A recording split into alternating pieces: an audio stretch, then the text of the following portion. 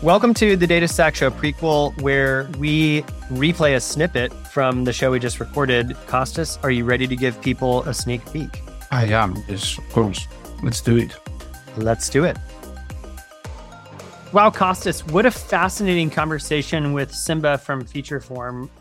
I feel like the conversation spanned such a larger footprint than just, features and even ML ops. I mean, we talked about so many different things. But I think what I'm going to take away is that his background in trying to understand how to create a great moment for a user, it's very clear that influences the way that he thinks about building technology that ultimately materializes into data points. Of course, we can call those features, those they can, there's embeddings and there's all sorts of technical stuff, but it's very clear that Simba is building a technology that will enable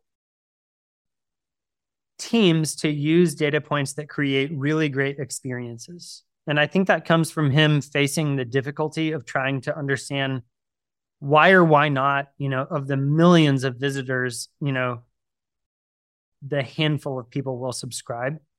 And that to me was really refreshing, because ML ops is a very difficult space.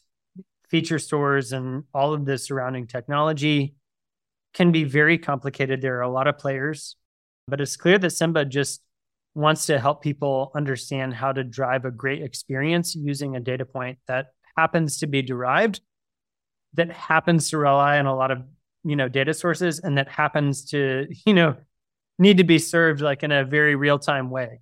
But to him, those are consequences.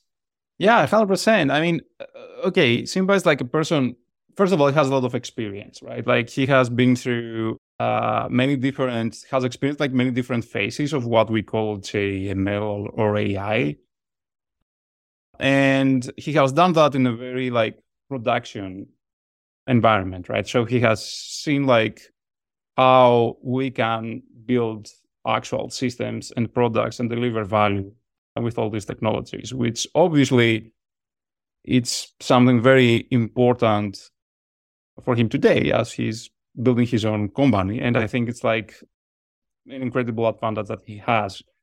We didn't talk that much about, and maybe this is something that we should like have as a topic like for another conversation with him, to talk more about like the developer experience and like how like all this complicated infrastructure with all these different, let's say, technologies and all the stuff that we discussed together, how we can deliver like an experience to the developer that works with all that stuff to make him like more productive. But what I'll keep like from the conversation that we had with him, I think he gave like an amazing description of what features are, what embeddings are, how they relate to each other, how we go from one to the other, and how we use them together.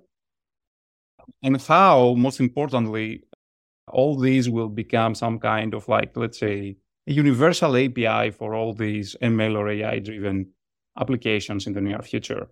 So I'm not going to say more about that because I want like everyone like to listen to Simba. He's much better than talking about that stuff. But there's like a wealth of very interesting information around all the things that happening today in the industry and will happen in the next couple of months in the industry. So, yep.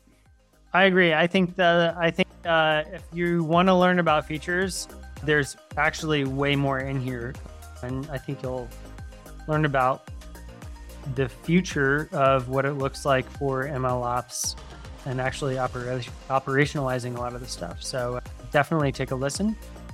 If you haven't subscribed, definitely subscribe, tell a friend, and we will catch you on the next one.